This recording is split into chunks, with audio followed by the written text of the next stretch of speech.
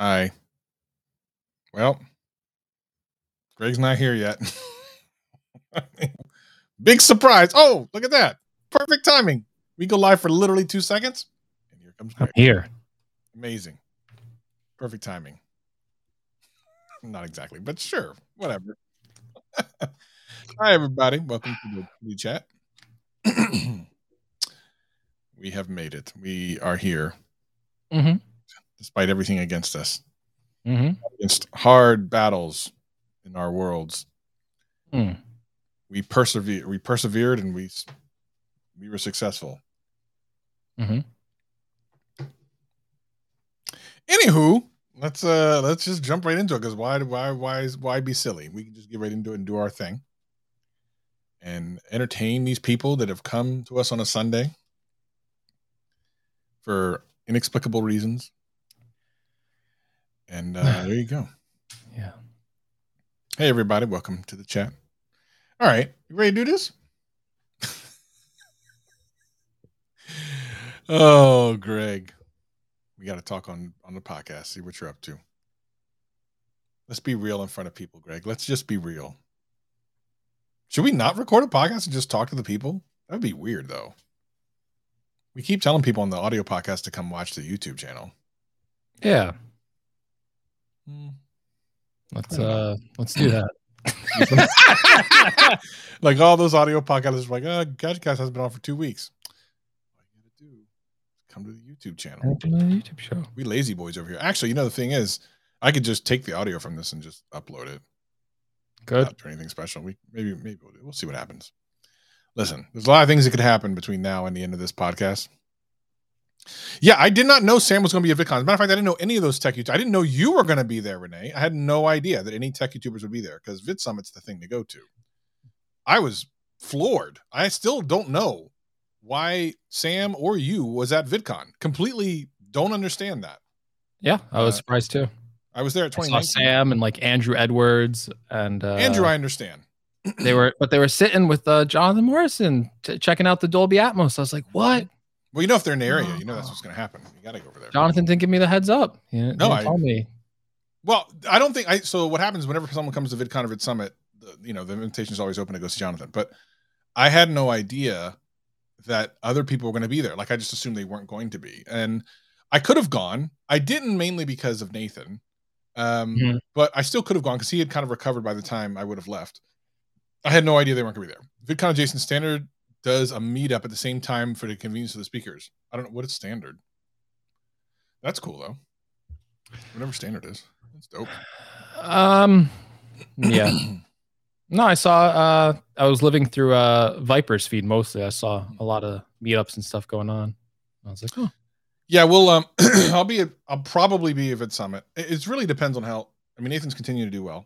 As long as he continues down that path, I'll probably be at VidSummit in September-ish. You should definitely come. I think it'd be good for you in a lot of ways. Plus, we could go and hang out with Jonathan again.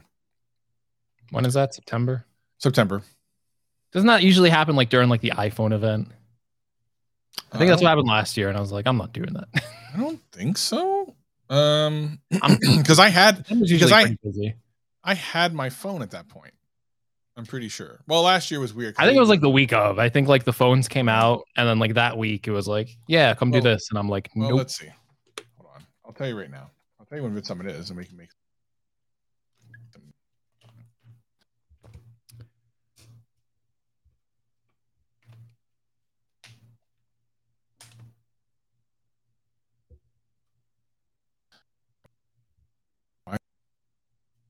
Oh, wait, September 27th and 29th. So the very end of September, which is not typical of iPhone releases. No, it is. It's the very end of the month. That's usually when release at the end of the month. 22nd. That's the very end of the month. Yes. All right. Well, whatever. Who cares? Don't I do. I'm not covering that shit anymore. That's fine. You guys do what you do. I cover it though. I know you do. I know. I'm just saying. It's fine. It's fine. No, I'm talking about no, I understand. It's fine. I have different things I'm doing now. It's fine. See, okay. Renee agrees. Right in the middle of iPhone launch, you can't do it. Well, it is what it is. It is what it is, right? What are you gonna do? Anywho, so let's talk about that MacBook Pro. Like official YouTube thing. Yeah. I mean, I think they bought it a couple years back. So back in 2019, yeah, I believe a couple years ago they did. They're tightly connected with it if they no longer own it. I don't know, but regardless, the when I was there a couple years ago, I mean, it was ass to elbow. There's so many people there. From what I understand, it was a lot less people this year, which is interesting to me because it's been 2 years. I actually expected this to be a big turnout, but apparently it wasn't yet. Tons of COVID spread apparently at this year. Yeah. Lots of people got it. Oh, Hank Green got it. I mean, like they already got it. Like it just happened. They already got it. Yeah. Crazy. They already tested positive. So no, we didn't hit record yet 504 because I think we're just gonna upload this as it is. No intro or anything. We're just gonna vibe. We'll call it like the vibe. TikTok sponsored this year. Whoa. Yeah, I mean, listen, TikTok got that cash. Wait, why is my thing not? Was there, Renee? Was there like a lot of like TikTokers there? There's always a lot of TikTokers. There was a lot of TikTokers in 2019. Like, yeah, but I mean, like now, like there must be like it must be all TikTokers. Like everyone is a TikToker. Yeah, probably. It's like if you're a YouTuber, it's like you're old. It's like so here's the difference between last year's Vid Summit and this year's VidCon, which by the way, they're two completely different things. VidCon's bigger than Vid Summit, but Vid Summit's more laser focused on creators and businesses and stuff. VidCon this year, you needed to have a negative COVID test, I think, going in, and you had to have vaccinate. You had to be vaccinated or have a negative, and I think a negative test going in, but within like 48 hours, whatever, right? Vid Summit, this past year, when you got there, you took a test and you had to be negative or you had to go home, which was kind of like, listen, I haven't had COVID. I've been able to stay. I just stay home. I don't go anywhere. But I was nervous as hell. I'm not gonna lie. I was like, I mean, just in case, you never know, right? I came through LAX, which was terrible. It was scary as hell. And I mean, so I felt really safe at that, in that particular conference, because everyone literally, when they got there, had tested negative. So I felt better about being at that conference. Having said, it was either, I don't think that's what they told us, Renee, but regardless, yeah, there's much more people, there's much more shenanigans, and it wasn't the same. And by the way, at Vid Summit, it's inside of a hotel, and you can go other places, but you're kind of stuck in the middle of nowhere. So you're not really going that many places. VidCon is next door to Disney. So people are going to Disney and all the other places. So that alone makes it a much more spreadable event, so to speak. And as much as we would like to say, okay, COVID is over, it's not exactly. Now, I think what will happen is some people just get sick and then they'll be okay. Thank goodness. But it's still a thing. It's always going to be a thing. COVID's not going away. It's never going away. So we have to kind of figure out the balance of life and safety. And I don't know what that is. I know the next time I fly, I am going to wear a mask on the airplane, definitely, because it's just too cramped to not. Yeah. But I mean, I don't go very many places. I don't really, when I'm outside, I don't really wear a mask. I'll be honest. I don't. If I go inside, it depends on where I'm going and how long I'm going to be there. It depends. What about you? What are you doing? Outside, I don't wear a mask because unless like I'm going like to a place to another place, and I'll just keep my mask on. But if I'm like outside, like there's really no point to put a mask on at that point. And I'm usually not in like a crowded city area where maybe I'd consider it. Inside, I'm still wearing my mask pretty much everywhere. And I have not gotten COVID yet, so I haven't either. I'm sticking with whatever strategy has been working for me because it's been working like a charm. I've had like friends get it. I have not got it, so exactly. I'm going to keep doing what I've been doing because it works. Well, I will say this: if I have gotten it, which seems unlikely, because again, I rarely go anywhere, but if I have gotten it, I've been asymptomatic. But I don't know that. I'm double shot and boosted and all that other stuff. So who knows? Anyway, yes, if I have gotten it too, I have no idea because I have not felt sick since COVID was a thing. So here's the thing: we're already finding out people at VidCon have COVID. The WWDC event that happened recently, and thank goodness Renee is here in chat with us. I mean, he was there. Have we heard any stories of anyone coming back from that having COVID? Because what Renee said that they gave N95 masks and stuff to people at WWDC, and I think you had to be WWDC was negative test every day plus an N95 mask. So that's interesting. Yeah, Apple's super, and they did the main keynote outside. So yeah, exactly. kind of like how Google has been doing theirs. So it worked out, I think. It might be a test to see if they want to do that again for the iPhone. You know what I think? Because WWDC is, ironically, gets this kind of bigger. To be honest, it's for developers, right? Like most mainstream people shouldn't care about WWDC, but because they occasionally drop like products there, you know, it gets a little bit more kind of press than probably it ever had intended to. But I think it was a really good place to test out having some people come and see what it's like, because a lot of press will want to go to the iPhone event. Obviously, press who wouldn't go to a WWDC event because it doesn't matter to them, versus an iPhone event, which is every press. So I feel like this might have been a test. So I don't know. Maybe. Yeah. I think that's safe to assume. Yeah. So anywho, you got the M2, which I was excited about M2s, but now we're starting to see that the M2, as good as it is, isn't as good as maybe we hoped it would be. Like it takes a little bit more battery, which I guess you would expect because it's a little bit more powerful. But there seems to be a lot of like controversy over how much better it actually is. I even watched one of your videos about it. What's your overall takeaway? I mean, you know, sometimes. What is your overall takeaway from an M2? Like if someone has an M1 MacBook Air or MacBook Pro, should they upgrade? Or if they don't even have that and they were thinking about it, should they get an M1 because it's a little cheaper, or should they get an M2? That's a good question. I think this M2 MacBook Pro is a real it's a disappointment in a way because it's not new and exciting, and there's nothing like new with it besides the chip. And then the chip itself, it's okay. I wish I had like a base model M1 MacBook Pro. I don't actually have a model that has like 16 gigabytes of memory. But during my test, and I showcased this in my video, my M1 MacBook Pro was actually faster exporting and doing some other tests than my M2 MacBook Pro. But it does have more memory, so I don't know if that was like a memory constraint thing with exporting. Maybe it was like swapping to the hard drive, which would make sense. But I just don't know like what's going on with the speeds there. I wish I had either a 16 gigabyte M2 to try out and benchmark, which I can't do because Apple isn't shipping those until like the end of July or early August to get like the 16 or the 24 gigabyte models. They only launched the 8 gigabyte models. And so my tests have kind of been inconclusive.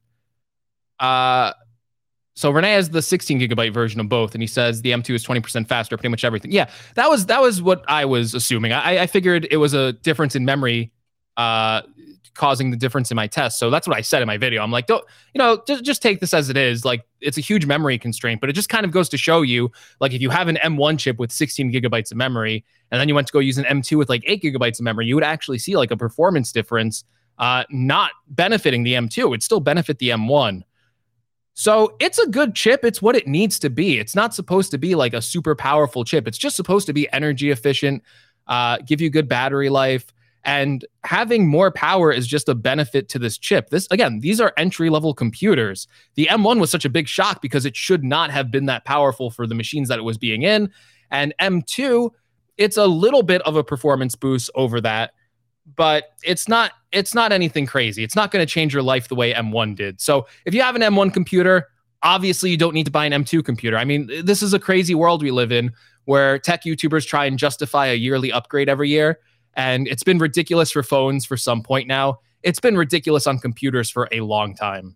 Maybe the Apple Silicon year was the only exception where, okay, you got a Intel MacBook Air last year and you upgrade to the Apple Silicon MacBook Air next year, and it was a huge difference all of a sudden. But there's really no reason to upgrade from M1 to M2. And this doesn't have to be an exciting chip. What has to be exciting is the computers they're putting it in. And the M2 MacBook Pro is not exciting because it's still using such an old design. But when that M2 MacBook Air releases, I think that will be exciting just because it's a whole new form factor. It's going to be even thinner overall than the older MacBook Air. And that's the product for this chip. That's where people are going to go, okay, look at all this insane power you're getting and look at this cool form factor. I mean, I haven't been paying super close attention to it. Do they have a date for the M2 MacBook Air yet? Not yet. They just said next month. Weird. Yeah. It's just weird. Like, well, when they do that, I understand that probably the reason is because the reason why the Pro's out before the Air isn't because they're like, buy the Pro because as soon as the Air comes out, no one's going to want it. I think it's more that it was just easier to manufacture because it's the same damn outside and they just throw an inside it. So that's probably why that is. But I 100% agree with that because, again, they only had literally the 8 GB versions launching at this time. It just felt like, okay, these bodies are ready. We have the base models ready to go. When we launch the Air, maybe we'll have all the SKUs ready to go. But for now, let's just release it. Why not? I don't think it was a conspiracy of, well, if we release this now, no one's going to buy it. Like, I think they know that people are probably going to gravitate towards the MacBook Air. It really doesn't hurt Apple in any way if they sell more MacBook Airs over the MacBook Pro because they're like the same exact cost. They're going to make the same exact money off each of these laptops probably. So I don't think they really care which computer they sell you. Yeah, I mean, but again, if you're a new buyer to the M series of Airs or Pros, do you just spend the extra little bit and get the 2? Was the battery life much different from last year's? I would say if you were going in to buy, the battery life feels similar, but the battery life on these is ridiculous. Like it's multi-day battery life, unless you're like pushing it. But I did like a gaming video the other day and I was gaming in like real time and I played for like an hour and a half, playing a video game, which is very battery intensive on a laptop. And I started the test at like 95% battery. By the time I was done with the video, an hour and a half had passed and I was down to 70% battery life. Now you might go, yeah, Travis says, wow, because that's like on a laptop. If you're doing that on like a gaming laptop, you might get 2 hours of battery life for the whole session. Period. You might have nothing left. Yeah. So that's really impressive power. And if you're just doing everyday tasks on your laptop, these things last for days before you have to charge them usually. So even if the battery life was slightly better or slightly worse, I personally wouldn't even notice in my testing because they're still that good. I think the move is, I think you're either picking between the M1 Air or the M2 Air. And the only reason you'd want to go for the M1 Air is to save costs. If the new design doesn't excite you in any way, I think it's fine to pick up the M1 model. But if you really like the new design and want to give yourself like a nice treat, like have like a nice looking laptop, maybe get like the MagSafe charger over it, I think it's worth it. I mean, I haven't reviewed it yet, but I would assume it's probably going to be worth the extra $200 just to upgrade to that. These are going to last a pretty long time. Maybe if you had to spec it out higher to like the 24 gigabyte configuration too, maybe then that's justified. But I think at the end of the day, M1 is still great. Like if you're fine with the older design of the MacBook Air and you can save money by going for M1, that's still a recommendation I would make to people. But if you want the newer design, M2 is great. They're both great. I wonder, this does kind of, Renee kind of points something out, but it does make the Pro and Max, if they come out with an M2 Ultra, like all those seem even more exciting now. It's of course we won't see those for a while, but it does kind of get you excited for that. The one thing that I always was annoyed by when the M1 first came out was everyone was like, oh, wait until the next one comes out. Yes. And that really annoyed me because I'm like, as soon as it came out, people were like, this is awesome, but wait till next time. And I was like, bro, you can't even enjoy what we have. I agree. Yeah. And then the Pros and the Maxes and the Ultras came out and people really started going, oh, okay. So we're actually here now. My worry again is that we're going to fall right, and we probably will fall back into until that M2 Pro Max Ultra comes out. And whenever we'll see those, and I think where we are is this really kind of phenomenal performance per watt, performance just in general of what would have been laughed at 5 years ago. Oh, put an ARM processor in a freaking laptop. That's a joke. That's a Chromebook at best.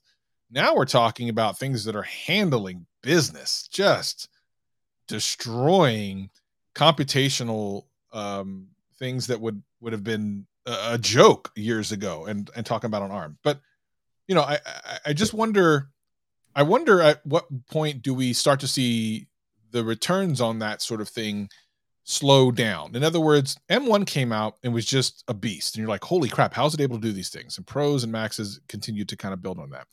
The M2 was only slightly better than the M1. And that's kind of different than a lot of the A series phones you'll see. I mean, I can't remember what the difference between the last two was. But typically when a new iPhone comes out, they're always like, oh, it's 30% more, 40% more, 50%. Like they always have that big number. This time they didn't. And I feel like unless there's a drastic change to something, that to get like a drastic number of the Pro and Max, even with M2 Core, I don't know that we're going to see that this time. We'll see an improvement, but will it be that massive number that came out? And when the M1 came out and then the Pro on that and the Max on that was like, whoa, now I think we're going to see these incremental things. And then what about the M3? Like, is that going to be kind of just more of the same, maybe 10%? Like at some point, we're hitting something. We're hitting like a ceiling, it feels like. Yeah. I think with M3, it probably will be a bigger boost overall based on the rumors because it's supposed to be built on like the 3nm process. So it should yield more power. But I think at this point, I think we're just running into diminishing returns already. I think you saw that with M1 Ultra reviews even, where a lot of people couldn't take advantage of all the power that the M1 Ultra chip provided. And they were kind of disappointed by the Mac Studio because of that. So I think we're at that point of diminishing returns. These chips are obviously going to get more powerful year over year over year. And eventually over like a 5-year period, maybe if you're running on M1, you're going to be like, okay, this is slow now compared to whatever M series chip they have out then. But year over year, it's not going to be obsolete. And that's not something we should want either. There's like a lot of people who like run these benchmarks and go, M2's disappointing. And it's like, is it really disappointing though? Like, what if it was twice as good as the M1? What will we be doing as tech reviewers? It would be like, oh, I recommended you the M1. Next year, a chip came out that was twice as fast. And it's like, okay, well, we were bad as reviewers because we recommended you the M1 last year. That's not how it works anymore. And it's not going to work like that anymore. The big jump was Intel to M1. That was the big architectural jump. That's the thing that changed everything. And we shouldn't expect a year over year huge jump like that for M2. It's going to get better. There's improvements there. The biggest improvement in M2 actually, which is really surprising, is GPU performance. The GPU performance actually, the cores went up. Apple says it's like 35% faster. I did a gaming test on it. Games aren't optimized on macOS, but for what it was doing running through the Rosetta translation layer, it was pretty competent at what it was doing. And as you go into the more graphically intensive chips like the M2 Pro or the M2 Max, I think that's actually where we're going to see a bulk of these speed benefits come in for these next iterations. So it's still exciting, but you're never going to get that instant change of Intel to M1. That's just, why would you expect that ever again? Which is fine. I mean, I think, and Renee's talking about things in the chat, especially when it comes to like multi-core performance stuff, which is great. I think that the real, again, and they've already done it the first time, but I do think that you get more press out of the battery life, the power per watt. And if you can get if they can get to the point where they have such a power efficient chip that you can get almost an entire week out of a laptop with great power, like that's the thing. It's not like, oh my God, I can launch rockets from NASA for this thing. It's how long can my battery be detached from power? Can I go on a vacation and not bring my charger? Like, I think that's the thing. Because really right now, even the Air, God's sakes. I mean, you're doing 4K, 6K on the M1. Like you could totally do it. It might be a little janky on the 8 gig, but it'll work. This is the thing that was not the thing. It was not a thing. Yeah. Now it's a thing. And don't get me wrong, there's instant benefits to go to M2 or M1 or whatever. But in reality, the changes that are really going to take advantage of these chips are things that are going to come out in 5 years. Yeah. And it's like, it's almost like 4G and 4G LTE. When 4G and 4G LTE came out, it was like faster and people were like, oh, okay, it's faster. Who cares? Whatever. I'm on Wi-Fi anyway. But those technologies really changed the way that the world works because all of a sudden it enabled these whole different set of apps that could never be possible under the 3G era. All of a sudden, you could do an app like Uber where you could start doing ride hailing services. You could do a Uber Eats, all these different ways that people communicate now through chat apps. It was such a revolution that at the time, what reviewers really focused on was, I did a speed test, and this is how fast 4G LTE was over 4G, blah, blah, blah, blah, blah. But they didn't really see the big picture of, okay, but what happens when you give everyone all of this bandwidth and it's with them everywhere? And that's the problem with the 5G reviews too. It's like, okay, oh, it's a little bit faster, but it's like, okay, but what does that enable? Is that the key to the self-driving car sending up all the data everywhere? Is that the start of it? And you really won't see these changes for the next 5 or even longer years. But yeah, think about it. Think about when we're on M3 going into M4. Are there apps or technologies that can take advantage of all that extra processing power that were reserved for just computers, like a supercomputer at that point, where it would be pointless to develop an application for us to take advantage of? Is there going to be something where someone makes something where we can actually take advantage of all this extra power to where we look back in 5 years and go, M1 is too slow for that now? And that's usually what happens with technology. It keeps progressing. And if you look at a Mac from 5 years ago, the reviews probably said, this Mac Pro is so fast, you would never need anything more. But lo and behold, you come to this generation, you look at the current landscape now, and there's plenty of faster laptops and things you can do on them that you can't do on a Mac that you bought 5 years ago. So that's the thing you got to look at. You kind of got to look at it big picture. And Apple now running their own silicon, I just think it means, I think it means really good things for the future of the platform as a whole, and enabling all these technologies. And the one thing, I covered this in my gaming video, that I think where we might see this benefit, if Apple can stay focused, Travis, is in gaming. They have all this powerful custom hardware now. If they just put some money and energy into gaming, they could dominate. They could dominate Windows gaming. They could. They have all the power to do it. And remember we heard that little rumor a couple of weeks back about them looking into EA? We haven't really heard anything much about that. Yeah. Since. It's just kind of interesting. Like, what's that all about? Like, why haven't we heard more? Why did that come out of nowhere and then all of a sudden just go away as if it never happened? So weird. But yeah, as we talked about, like if Apple put as much time into a standalone GPU as they have in integrating, everything into a chip, which is amazing, by the way, they would dominate. It would be bad news for companies like NVIDIA. I think it really would. Now, the thing is, a lot of people, I think a lot of PC gamers would go, oh, you don't know what you're talking about. But you got to remember, like, Intel and AMD existed in the processing space for a very long time before Apple created their own processor. Like, they were around. They had been doing things. Apple should have never caught up in any significant way. Yet they did. And I just feel like if they ever wanted to, which I'm not saying they will, but if they ever wanted to go into the GPU space, which right now, obviously, ironically, is like not even you can buy GPUs now. Can you imagine? Like, they're on sale. It's like no one wants them right now because crypto's down.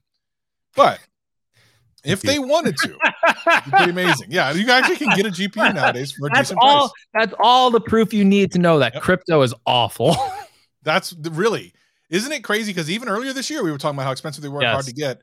And then as soon as crypto crashed, bro, they were on sale everywhere. Good. Everywhere. And I love the people that are losing their shirts over. Good, because screw them.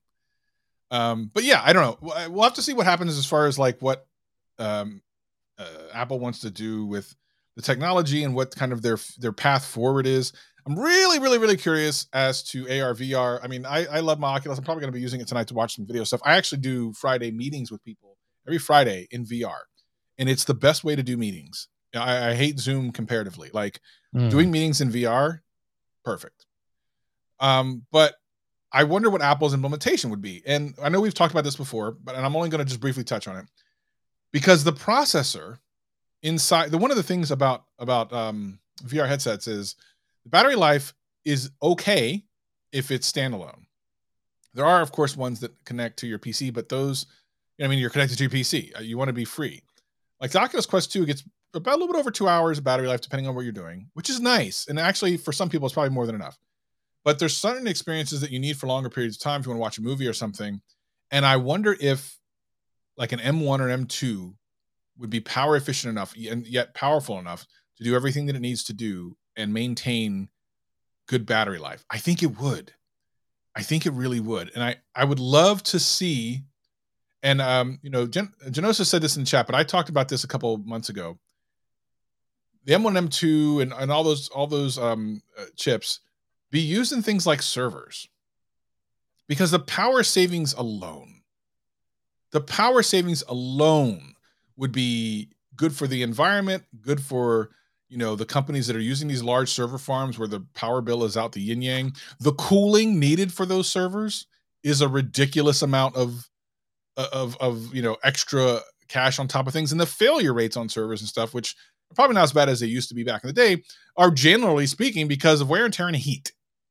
And the M series of chips do things so fast and do them at such an efficient kind of power usage that could change things too. So to your point, if the servers that we connect to are faster,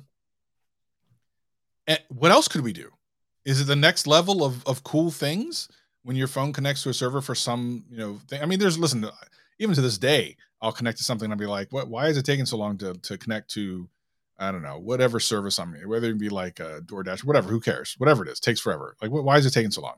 What if all that stuff was just so incredibly efficient and fast, and Apple had a hand in that? I don't know. Well, I think it's time to take ARM to the next level. I mean, this is the time, and Intel and AMD better really start getting their getting their ducks in a row. I'll never forget this quote by Jeff Bezos, founder and former CEO of Amazon. He said, "We were the disruptors. We expect to one day be disrupted. That's just the way things go." So AMD and Intel have been fighting back and forth and never even paid attention to Apple coming out of nowhere. And while Apple is making a lot of headway in the hearts and minds and stuff, they still haven't really chipped away at AMD or Intel's kind of overall, but they could. And if they're not paying close enough attention, this is going to be the thing that you could have avoided and just did nothing about. I've seen so many companies do this. Remember MySpace? Facebook wasn't the thing. MySpace was forever. That was going to be forever. There was going to be no before that. What was before that? Friendster or something? I don't even remember. It's just you weren't alive for any of this, were you? Friendster. I don't know. I made that up. But yeah, the point is things can be disrupted. Amazon once upon a time was a book website selling only books and was losing money every single year. Now I can't go a couple of days without getting something from Amazon. I don't know about you. Yeah, no, I need it. Need it next day. I'm so lazy too. I don't want to go shop places. It's Amazon. I just ordered a couch on Amazon. Did you? You ordered a couch on Amazon? Yep. The only way I would do something like that, like this furniture, is if I had already sat in it somewhere else and checked it out. It's the one thing that I won't buy. Oh, really? Without knowing. Yeah, I need to know if it's comfortable, because I've gone to those furniture stores, looked at something, and go, oh, that looks amazing. Sat in it and be like, nope. You're a brave man. When does it come? I want to see this. You must vlog it. Monday. I need you to vlog it on Twitter. Put a series of videos. Yeah, they deliver right to your door. It's great. All right. We'll see. Amazon Furniture. Check it out. Put your affiliate links up. Yeah. Affiliate. If you guys want affiliate link to the couch, hey, it was on sale. It was a good deal. Yeah. Maybe it's not a good deal. Who knows? I won't buy chairs or anything like that until I've actually experienced them. Like, I need to know, because I've made that mistake before. Never again. I have not been burned yet, so maybe one day if I get burned, I'll be good. I buy my clothes online too now. Like, I'm pretty good at all of it. It's a little different. I mean, clothes, generally speaking, are okay.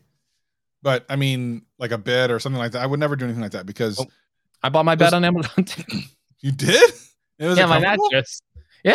Oh, okay. You got lucky then. All right. Online mattress. You can buy cars on Amazon. You Mm. can buy your new car on Amazon. And you really know. I might do that. The last time I went to get my car, last year when I went to go buy it, I was sitting there, and it's like you're sitting in there for over an hour doing all this Yeah. I didn't even finance the car, and I still had to do all this paperwork, and I was just pain in the butt, man. I was just sitting there. I'm just like, This is so ineffective. It Why is. why isn't this simple? Why can't I just walk in, hand over the check or whatever? Like, I get if you have to do financing, you have to work that out. Okay. Yep. I wasn't even doing that. Why can't I just hand you a check, walk out with the car? What do we have to sit here, go through all this stuff for? I just want to. So when Apple sells the car, I better be able to walk in, Apple Pay it, and walk out. I suspect that minus all the legal things you have to sign, that will be very close to what it would be like. I think so.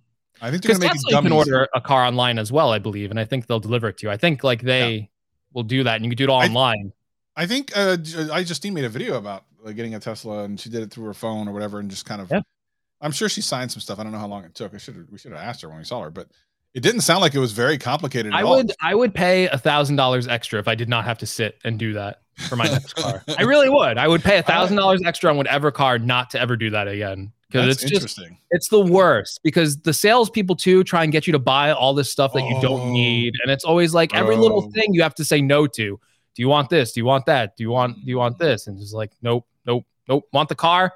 Want it the way I want it. Don't want any other thing you're offering me. Thank you. Just give me all the things. Yeah, Mono Driver 2 hours. Give me the car I want.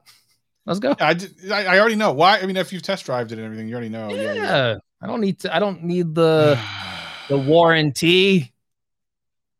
I already got the car warranty. Some guy in the phone called me, said, you want to extend your warranty? I said, yes. Right? That's what you're supposed to do. Is that what you're supposed Look, speaking of calls like that, I recently got one of these scam calls. I've been getting some scam calls lately. It seems like they're really trying more. There's a couple of scam channels on YouTube, which are awesome, where they got Scam Baiter and some other ones that flip it around. They're actually pretty addictive. You watch those guys taking it to the scam calls. This guy calls, and it was kind of a similar scam to someone else had called me on before. He was like, hi, we're just calling you about your $2,000 vacation. Just want to make sure you're ready to come or something like just something dumb like that. So the first time that thing happened, this guy got rude with me on the phone, which so it was obvious that it was a scam. I'm like, what are you talking about? What are you talking about? I don't know who you are. Well, okay, we'll just take your money. Bye. I'm like, okay, if you were a real company, you wouldn't say that. This guy, I thought this was funny. So he says all this stuff. Do you know about this? And I go, and I laugh because I'm like, oh, this is a scam call. I actually wanted to string them along, but they don't get strung along anyway. They kind of know. I go, which credit card did I use? And he goes, excuse me. I go, and I laugh again. I go, which credit card did I use? And then he hung up immediately. Like that's it. It's a wrap. They know. They're like, okay, it's a waste of time. This guy knows. Bye. And the thing is, they're using local area codes when they call you, which is the scummiest of scum stuff. Like, first of all, it's scummy to do all that stuff. I wish that a lot of these calls originate in India. Not all of them, but a lot of them do. There's call centers with. If you watch these channels on YouTube, you'll see a couple of the guys who do these things actually hack into the call centers and into their security cameras, so you can see these people making scam calls. I love those channels. They're doing great work. But it really just, bro, with all the things going on in this world, like, can you do something that's not scummy? Can we please just anything but trying to jack people out of their money? It's ridiculous. I'm so tired of it. This world, Greg. Let's just move to that one place. This is me and you. Let's move to that one place we talked about moving to. Yeah. Let's just live happily ever after, with Jonathan Morrison and other people there. Yeah. Why not? I don't know. iUpdate went there. I can't go back there. So. He sullied it. He soiled it. Yeah. I saw iUpdate sitting in the same exact position of the couch that I was sitting on for your game show. I went, sullied. I can't. I'm gonna clip this and send it to Jonathan. The stench of iUpdate. Sam Cole sitting there, stinking up the place. I'm sure Jonathan Morrison had to get it fumigated afterwards. I have to say, I'm kidding. I don't hate iUpdate. I don't dislike Sam Cole. It's all a joke. For someone, I sent it to Travis. Someone in my comment section got really upset at me and was so upset and went, "You keep making fun of iUpdate. You're so toxic. The tech community. You're making the tech community toxic." And I'm just like, it's a joke. The thing is, we're both joking with each other. Sam did a whole bit about me on his show. Yeah. No one yells at him and says, "Sam, you're toxic." For me, I'm toxic. It's like it's because a joke. You're more deadpan about some of it. The reality is like the GadgetCast almost exists because of the fake feud you and I put together. The whole Greg thing. So I don't now I know. got to be nice. I can't be joking around anymore But about the tech. thing, the Tech thing people are too is serious. they are. But I think also it has to do with the internet in general because there's not a lot of context in text. You know what I mean? Like it's kind of Yeah. hard to understand what people are saying. Now, a lot of times you're using videos and stuff. I think it's obvious, but sometimes you type something out, and I know it's hilarious. I think it's funny or whatever, and I'm sure Sam knows it too. I think, but I think he knows it. I'm I think pretty he sure knows he it. knows it. But it's interesting for people around. I've even seen it like in tweets that you were in, and people ask me like, "What's going on with Greg? Is he all right?" Like, I mean, they're asking me about you, and I just start laughing. There's one guy said that he was sad that I stopped doing tech videos, and he won't watch Gadget Cast because you were too toxic. That's And the I go, guy I'm "What do you?" referring to. I guess he Is that the can't. same guy? I guess I shouldn't have apologized. He won't hear this because he's not watching it. Exactly. So he won't watch because he thinks you're too toxic, which is hilarious to me. I started kind of laughing about it. I was like, okay. And I was like, do I just tell him? And I'm thinking, nah. I mean, if you can't pick up what's happening, I think there's just a point where you go, if we explain it, it's not going to be funny to you. And at that point, who cares? Like, what's the point? Have you seen Uncle Roger? Of course, everyone's seen Uncle Roger. Emotional damage. Yes. At the end of the day, it is what it is. We're all pretty friendly. I can't think really of anyone that I have an actual grudge with in tech. I'm trying. If I thought hard, maybe I can think of one person or two that I'm just like, I don't really want to bother with them. But off the top of my head, I couldn't. I really just, I don't know. Like everyone's just everybody. So most people have been good to me. So I feel pretty fortunate. Yeah. What about you, Greg? Do you have people that you hate besides Sam? Do I have people that I hate? Or just really don't like in tech? That I don't like in tech? Yeah. I don't hate anyone because I empathize with them. Like, okay, I know we're all doing like the same job. Yeah. I won't say I dislike anyone either. There's content I don't like in tech. Sure. Yes, so I agree. I saw Renee tweet out something today, and I was like, I agree with Renee. I think a lot of the people out here are doing a huge disservice to the whole community, making like the people that make like the fake leak videos, which are just clearly wrong. It's just like, what are you doing? Like you're only hurting us in the long run. Because I get people coming on my videos going, you were wrong about this when you said this, and I'm like, that was someone completely different. I didn't say anything about that. What are you talking about? And then what we've done with like the tech headlines, it's so sensationalized where it's funny how like you think the standards would get more rigorous where over time you wouldn't be able to pull off something, but it's gone the complete opposite way with tech YouTube. In the beginning, when you started out, if you published something fake that didn't turn out to be true, or you made like a crazy headline with a crazy thumbnail, the viewers would punish you for it. They would go, this is fake. I'm not watching this. Why are you lying to people? It would be downvoted and no one would watch it. And we're at a point where maybe the audience just got too mainstream where people can do it and people will watch it and go, yeah, that's believable. That makes sense. Yeah, I can't wait for the M4 coming out next year. It's like, what? No. Yeah, I mean, here's the thing. So I'm about to take my leap into a completely different side of YouTube, and I'm really interested to see what the viewership will be like there. I've already talked about like my feelings on entertainment and tech YouTube and how I just don't think that. I think the ceiling for truly out of the box creative content in tech YouTube, the ceiling is lower than it is on other parts of YouTube.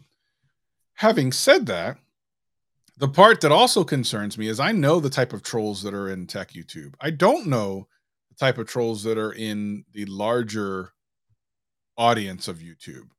And that actually kind of concerns me somewhat. I'm not thinking about it as I'm making the content, but I am kind of just right now, even as we're speaking about it, just kind of thinking about it. I'm like, well, what's the other side of this look like? I don't really know because a lot of it, I haven't, here's the thing, Greg, and this would be scary if I didn't have something else I was doing. I haven't missed making tech videos at all. As a matter of fact, as I've seen tech news come up, every time something comes up, I'm like, I'll watch a video on it, but I wouldn't want to make a video about it. And that makes me know that A, I made the right decision, and B, that there's something going on because I loved tech, and I still do love tech to a certain degree, right? And I still watch tech videos. I still enjoy them. I watched yours. I watched Renee's. I watch, of course, Michael Fisher. I love Michael Fisher and all the other stuff. I still watch Front Page Tech. I watch all that stuff, but I don't feel the need to like really even comment on it anymore. And I wonder how much that, because I was looking through different comments on certain videos from my own stuff.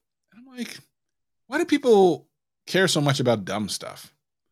Why are they so critical about, and they'll like, and you know this, if you say something good about one company, you must be saying something bad about another. You must be paid. It's just like, it's all just old garbage. It's like, come on, man. So I'm curious as to what the other side of this is going to look like. It's probably going to be worse. I may come screaming back to tech YouTube. But I don't know, just something I was thinking about.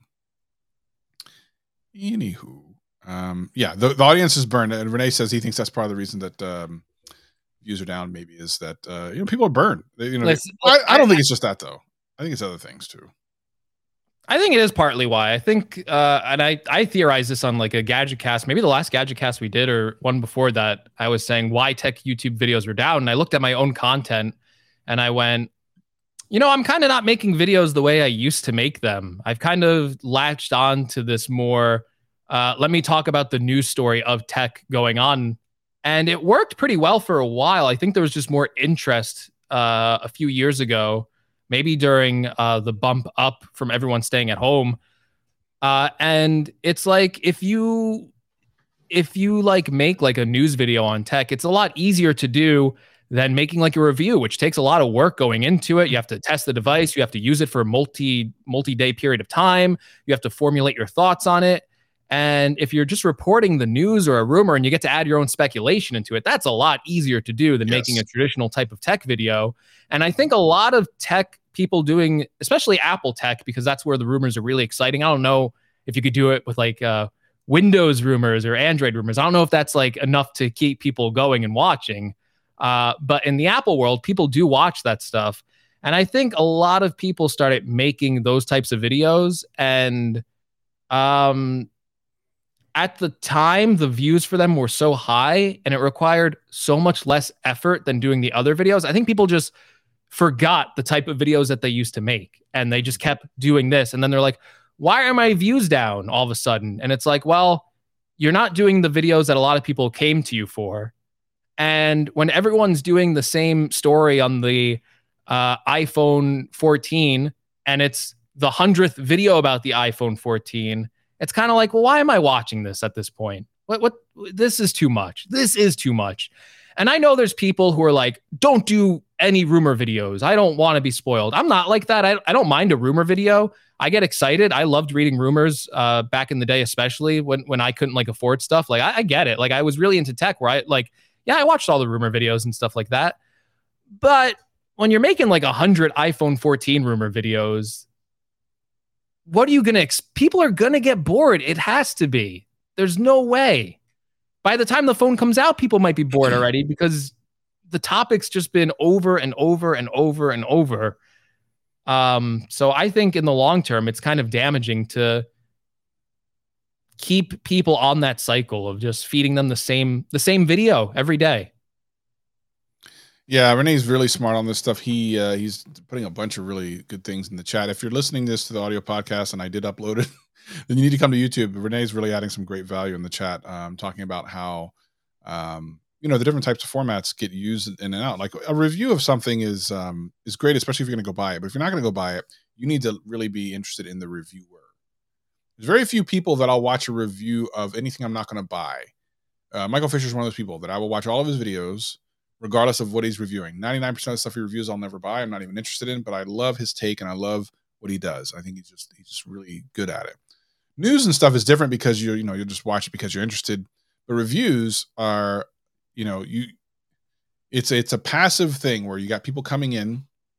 9 times out of 10, most of the viewers are people that were looking to perhaps make a purchasing decision. If you're lucky, people will come back time and time again for your personality if you're good at it.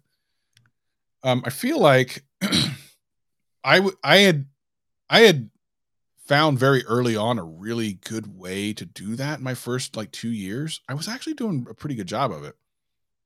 And then somewhere along the way, I did exactly what you talked about, where I did a couple of videos where they weren't reviews. They were kind of my take on things, and they did very well. I'm like, this is even easier. And I actually enjoy it more. And then at some point, things just stopped working. And then I was like, well, okay, how much of this do I even like doing anymore? And I realized that a lot of it I just didn't. And I knew the things that worked I didn't want to do, and the things that didn't work are the things I wanted to do. So screw it. And you're right. Like the things that brought us to the dance, a lot of people, not everybody, a lot of people aren't doing anymore. It's a really interesting kind of thought on that. I think when you said that originally a couple weeks ago, it really stuck with me. It really helped me make my decision to kind of walk away from my own channel. Yeah. Yeah, I fully believe that. I see a lot of people who still do what I would refer to as like the traditional tech video, and they are all doing pretty well from what I can see. Their views might be down from 2020, but I really feel like you cannot judge based on that year. No, you look at someone like Linus, Mr. Who's the Boss, and they are on fire right now. They're doing so good.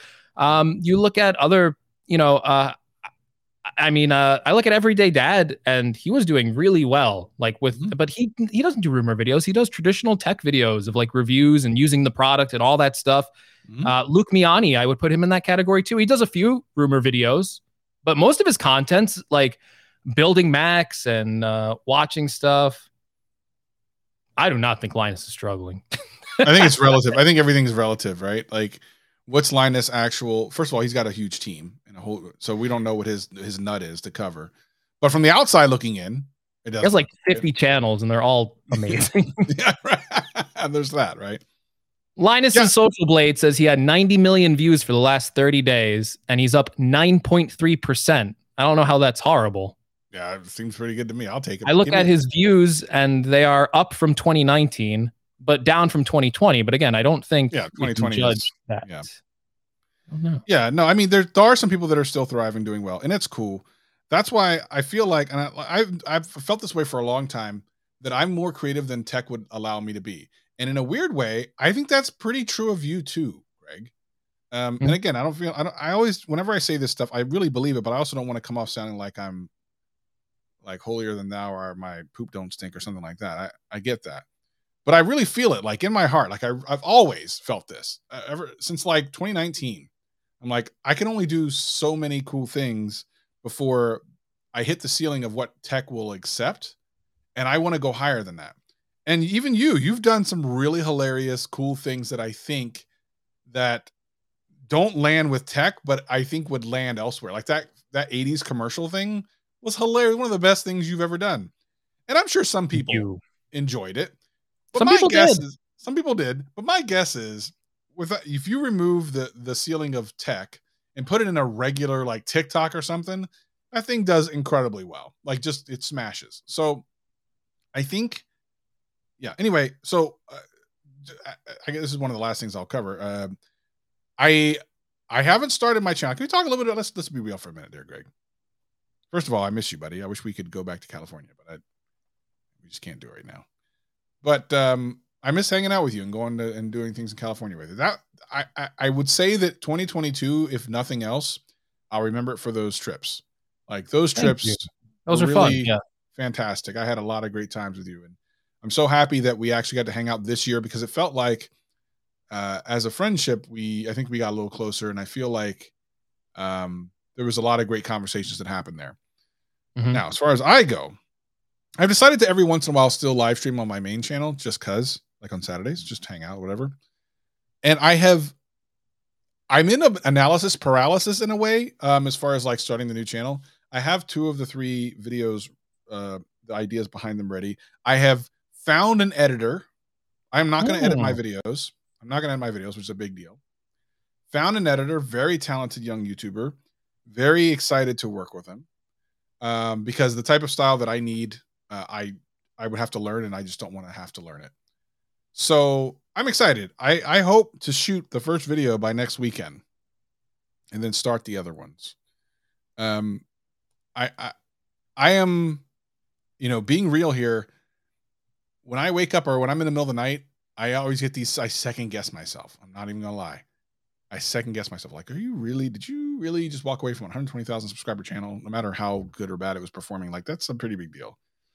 And are you sure this is going to work? And I guess I don't know that it will, But I got a lot of smart people behind me that are, that I can always lean on and kind of ask questions and that sort of thing. But I mean, I built this thing over the course of 4 years, and I'm willfully walking away from it, which is kind of weird. It's a weird thing. And it almost feels like if you were telling me, like, let's say, for example, you kind of felt the same way. You're like, well, I want to do this other type of channel with other cool stuff. And let's just say your channel wasn't doing as well as it is now. I feel like my advice to you would probably be different than what I'm giving myself advice wise. I'd be like, wait a minute, man, you can walk away from this. What are you talking about? You don't walk away from this shit. What the hell is wrong with you? But here I am doing it like, I gotta go. I'm out. I hate this thing. But it's true. I hated, there was a lot of aspects of tech YouTube I started hating. So I think I just rambled for like 5 minutes. Yeah. I don't think I said anything. Listen, Renee, I get Renee's argument about Linus being like big, having bigger requirements, a lot of employees, but hey, if that's struggling, I don't want to make tech videos anymore. Struggling, I would say maybe views are down, but I'm not. If that's not struggling to me, that's what is interesting. What is interesting is hearing that sponsors are like straight up canceling or even like making it difficult to pay. So here's one of the things with the economy going ass up. A lot of sponsors are drying up, which makes sense, right? Like everyone's holding off. But for creators who have deals in place and now we're seeing sponsors pull out, thank goodness I don't have to worry about that. My last 2 sponsor deals, I mean, one of them got paid the other day, and I think my other one's going to get paid in a couple more days. Have you seen sponsors kind of like pull at all? Or are you seeing people? The opposite. I've never had more sponsors contact me, and I don't even have enough time to engage with all of them. So I've had the complete opposite. I've been in like getting sponsor offers left and right. Yeah, so I have not seen that. And then I see like bigger YouTubers. At least people I watch, it still seems heavily sponsored. I don't know. I think people are protecting themselves because we don't know what's going to happen. I think people are scared about like the direction of the economy. I don't want to talk about that on this podcast but maybe that's why. But I've actually been surprised with how many sponsors I've been getting right now.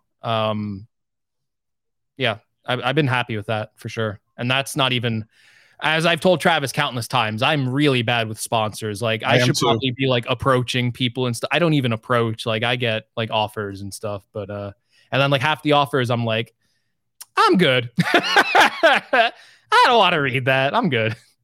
Yeah. So I've been trying to do better though. But yeah. I actually had one of my longtime sponsors reach out to me. They actually just sent me something without telling me that they wanted me to promote it, and then they emailed me, "Hey, did you get the thing we sent you?" And I'm like, I had to go to my UPS box to even get it. I'm like, "Oh, this is cool." They're like, "Oh, we'd love for you to do a video," and I'm like, "I'm not really doing tech videos anymore, at least not now. I'm working on a new channel." And they were like, "Oh, what are you doing?"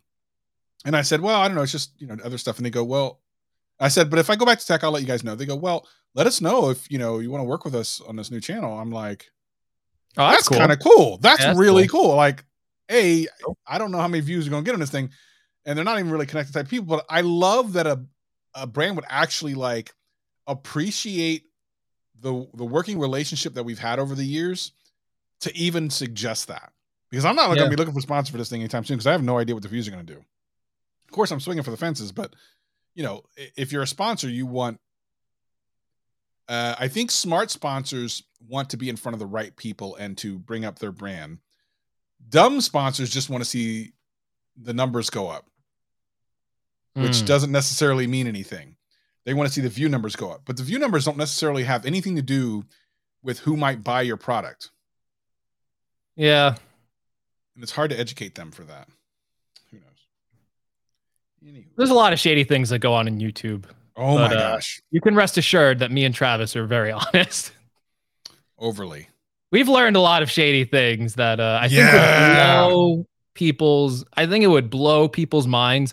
And I look at certain channels right now and I almost like, is that reality? I don't know anymore. I don't know if that's reality. Is this person doing really well, or is it all an illusion? Is it all an illusion? And people are so tied to like their social media, like kind of like street cred of like the numbers game, I'm not even sure like about things anymore. I look at things now and I look at it from a whole new perspective. I'm just like, interesting. I don't know. It was a really eye-opening experience. Like I said, very eye-opening. Makes a ton of sense. I've been judging myself way less hard ever since I've learned the thing we're talking about. But yeah, it's a crazy world out there on YouTube. Like I said, I enjoyed our California visits. Yes, I've learned a lot. Yeah. Listen. Anyway, we were talking about rumors before. Yeah. You know, I just looked at this now. It popped up in my feed. I was busy this morning. We already got iPhone 15 rumors, so you know. Yay! I think we're jumping the shark a bit. Bro, this is why I left tech, man, because it's like the day before the 13 was announced, we had 14 rumors, and now we're having 15 rumors before the 14. Is this what Renee's tweet was about? The iPhone 15? Maybe it was. Who knows? Maybe it was. Who knows? I don't know. Listen, I read that tweet this morning. I was like, I agree with everything Renee says here. He's right. When do you not, Renee? I agree with. Sure, Renee's always right. I'm trying to think. I mean, there's been things that I've been like, I think there's more context that's needed there, but whenever like he explains himself, like I always agree. Like I can't remember a single time where Renee has said something I'm like, no, I think you're just demonstrably wrong. I don't think that's ever happened. But yeah, no. So if you follow Renee on Twitter, you're gonna learn today. I was right about the notch, Renee. You know, that's my claim to fame. Oh my God. Let's do this again another time. But for the time being, thank you so much for joining us. I think what I will do is I'll see if I can download just the audio for this and upload it to GadgetCast. If you've been listening to all this stuff, cool. Because we talked about stuff we normally do on the before and after cast. You got to hear. We talked about M2 Max, so we filled our quota. We filled our quota. Did you know there's a new HomePod maybe coming out? Are you kidding me? Yeah, they might do a new big HomePod again, and I'm so excited. That was the best rumor I read today. Bro, why? Oh, I love the HomePod. It sounds so good. Well, okay, look. Here's the thing. Andrew says some of Renee's videos go over my head. A lot of Renee's videos go over my head. Hey, Andrew, some of Renee's videos go over my head. So I mean, some of them are real smart. And I do this for a living, and I'm just like, whoa. Whoa. I didn't know that. Yeah, whoa. Renee does his research. That sounds like schoolwork there. All right there, teacher Renee. I have homework now. Yeah, no, that's all in fun, but it's true. Like his stuff is sometimes really in depth, and like you gotta sit there and think. There have been times I've had to pause on this video, and I normally don't have to pause on people's videos. I'm like, what did he just say? What does that mean? Let me think. Okay. My brain doesn't move that fast, Renee. You say so many things that are smart, and I don't understand them. Anyway, what were we just saying? I forget. I don't know. I kind of blanked. Oh, HomePod. HomePod. If it's $200 or less, okay. Yes. No, that would actually be perfect. They have the HomePod Mini. I think it's been based on what people have said. I think it's been doing better for them. Like $100. It sounds good. It's small. That's what they need. But if they can make a more premium product on top of that, don't go all the way to $200. But you can make a better sounding speaker than the Mini for $200. Of course. You can do it, Apple. Go for it. Like people will love that. Yeah, I think you'd be totally on board. I'm kind of interested in why they even think they need to do this. I think they want to own the living room, kind of like the way Amazon has always wanted to own the living room. I think Amazon does a pretty good job between the Fire Stick and Echoes. From what I can see, I think it might not be the best selling product, the HomePod Mini. Definitely not the original HomePod. That was a flop, I think. Right. It was $350. It wasn't even $300. It was $350 when it launched. It was too much for that category. But Apple users will spend money on things. Their mini speakers $100. A lot of the other mini speakers are like $50. But Apple users will buy it for the better experience. And I think this would be my thinking around it. I think Apple looks at this market and they see a lot of people right now with older HomePods, and those HomePods are actually dying and failing on people right now, and you cannot get a replacement for it. They do not sell a big HomePod anymore. And even if this isn't like a huge seller for them, and I think a $200 one would be a better seller for them, but even if it's not a huge seller for them, it does help keep their most loyal fans happy and in the ecosystem. And I think that's almost just as important for Apple at this point, to maybe make a few products that don't sell in big numbers, sell enough. They have to be successful, right? They can't bomb like the HomePod, but they have to be successful enough. And maybe it's not going to overtake the world and lead like the audio revolution, but it has to keep a certain part of their customers happy. And it might even be, as strange as it sounds, Travis, it might even be for like themselves. Like maybe they're not happy. Maybe Tim Cook comes home and like, this Sonos I got doesn't pair well with my iPhone. Even though it supports AirPlay, it doesn't do everything that the HomePod should be doing. And I hate living like this. We need our own system for this with a good sounding speaker. Because the third-party options out there, even though Apple has, can a lot of these speakers use like AirPlay and stuff, it just never works as well as what they would do with first parties. It just never works. They don't. Yep. The integration isn't there. Like when I come home and I go to I have a HomePod Mini in my kitchen. I sometimes I'll be listening to like a podcast or like I'll be listening to music, and you just bring the phone over and you tap the HomePod and it goes on that. And that's great. Sonos can't do stuff like that. They have to make stuff like this. The one thing that's pretty cool about Sonos, though, is one of the Fire TVs in one of my back room, the Sonos, whatever one I have, Sonos One, I think is what it's called. Is the speaker for the Apple TV, and it of course sounds great for like a television speaker. So for that, it's awesome. It's excellent. I love it. It is interesting though that I mean it could be, if they came up with a good price and because they're only gonna be able to do certain things with it. I mean, I hope they allow it to do more things than they did the first one. The first one just felt like, okay, Apple Music, a little bit of Siri, and give me a lot of money. I think they should release a $200 one, a bigger one. They did this. What was it? The lossless music. Now they're really into spatial audio, so I think they also would want a speaker that does better spatial audio. I don't think the Mini does it. So they would need that, right? And then if they're doing lossless, if they could do a line in, even though it would seem kind of on Apple-like, but they've reversed decisions before. Like look at the new MacBook Pros. They have all these ports back that they got rid of, and now they're back. If they could put a line in and then also make them just speakers you can plug into, or even I think a lot of Mac users would buy them as computer speakers. I think you put yourself into a bunch of different little markets that normally maybe people wouldn't have bought the HomePod, but you add all these little extra features, and I think it becomes a better seller. And you have a product now where you can be like, if you're buying like a studio display, all of a sudden you have an attachment onto that too. Do you want these $200 speakers to buy with it too? And I think that would, I don't know, I just feel like it would be a better strategy for that product. Yeah, we'll see. I mean, if this thing's supposed to actually happen, I'm a little shocked by it, but I think I'm open-minded. I just say, based on the experience with Jonathan and listening to the Atmos setup and wanting that now, I feel like Apple has been really dedicated in that area of this spatial audio feature. Yeah. I think it's mostly for AirPods and stuff but I feel like there's a pride thing with them usually when they make these products, and I feel like Apple themselves would want to bring you into a room in their store and do the Jonathan experience. Oh yeah. I feel like that's in them. They want that kind of product out there.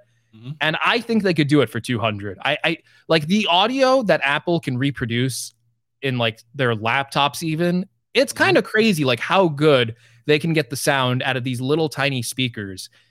More room to work with. I just feel like they're on such a good path with their audio team right now. It would be a shame not to let them do something like that. I'm frequently amazed by the audio quality of my iPhone, the speaker. When I just play music or something, I'm absolutely. What? Because you think back 5 years and you think about the speaker quality in our phones, and they're just absolute garbage. And you even playing music on them, it's okay. And then podcasts, I play them all the time on my phone speakers, and I would never do that 5 years ago. It would just sound awful. Yeah.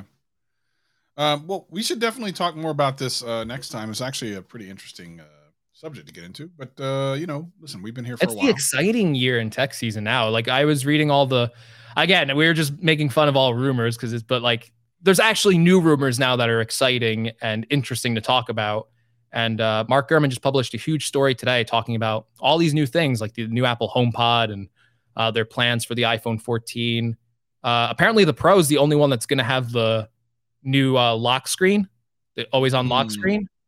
And it makes sense though, because we were talking about that in the last Gadget Cast, where the technology for the panels, if they're using the 120 hertz with the LTPO, that's not going to be on the normal iPhone. So that's actually, it's going to be weird to see that phone launch. It's, I think the story's always kind of been, maybe you don't need the Pro phone. I think it's maybe a totally different story this year of don't get the normal phone, get the Pro. And that's something I don't think we've ever been able to really say about the iPhone Pro. It's always been like, I think we've always gotten it because we're like, yeah, okay, we'll spend the extra money. Mm-hmm. But for most people, I've always been like, maybe get the normal one. Like, I don't think you need all this other stuff. And I think that's a different story this year. So I mean, I hope so. Yeah. I hope so. I think whenever you don't differentiate your offerings, you're doing yourself a disservice and the customers. Anywho, let's talk about that next time. Everyone, we want to thank you so much for joining us. If you're listening on the audio podcast, of course, links will be in the show notes, and we appreciate everyone. So because this is actually going to act as the end of the podcast altogether, I'm going to run the outro, and then we're just going to drop off the live stream. Look at how's that going to work. That's going to be whoa. Cool. Let's see how this works. So he's no Greg. No question. Thank you. Thank you. Thank you. Thank you. Thank you. Thank you. Thank you. Thank you. Thank you. Ah.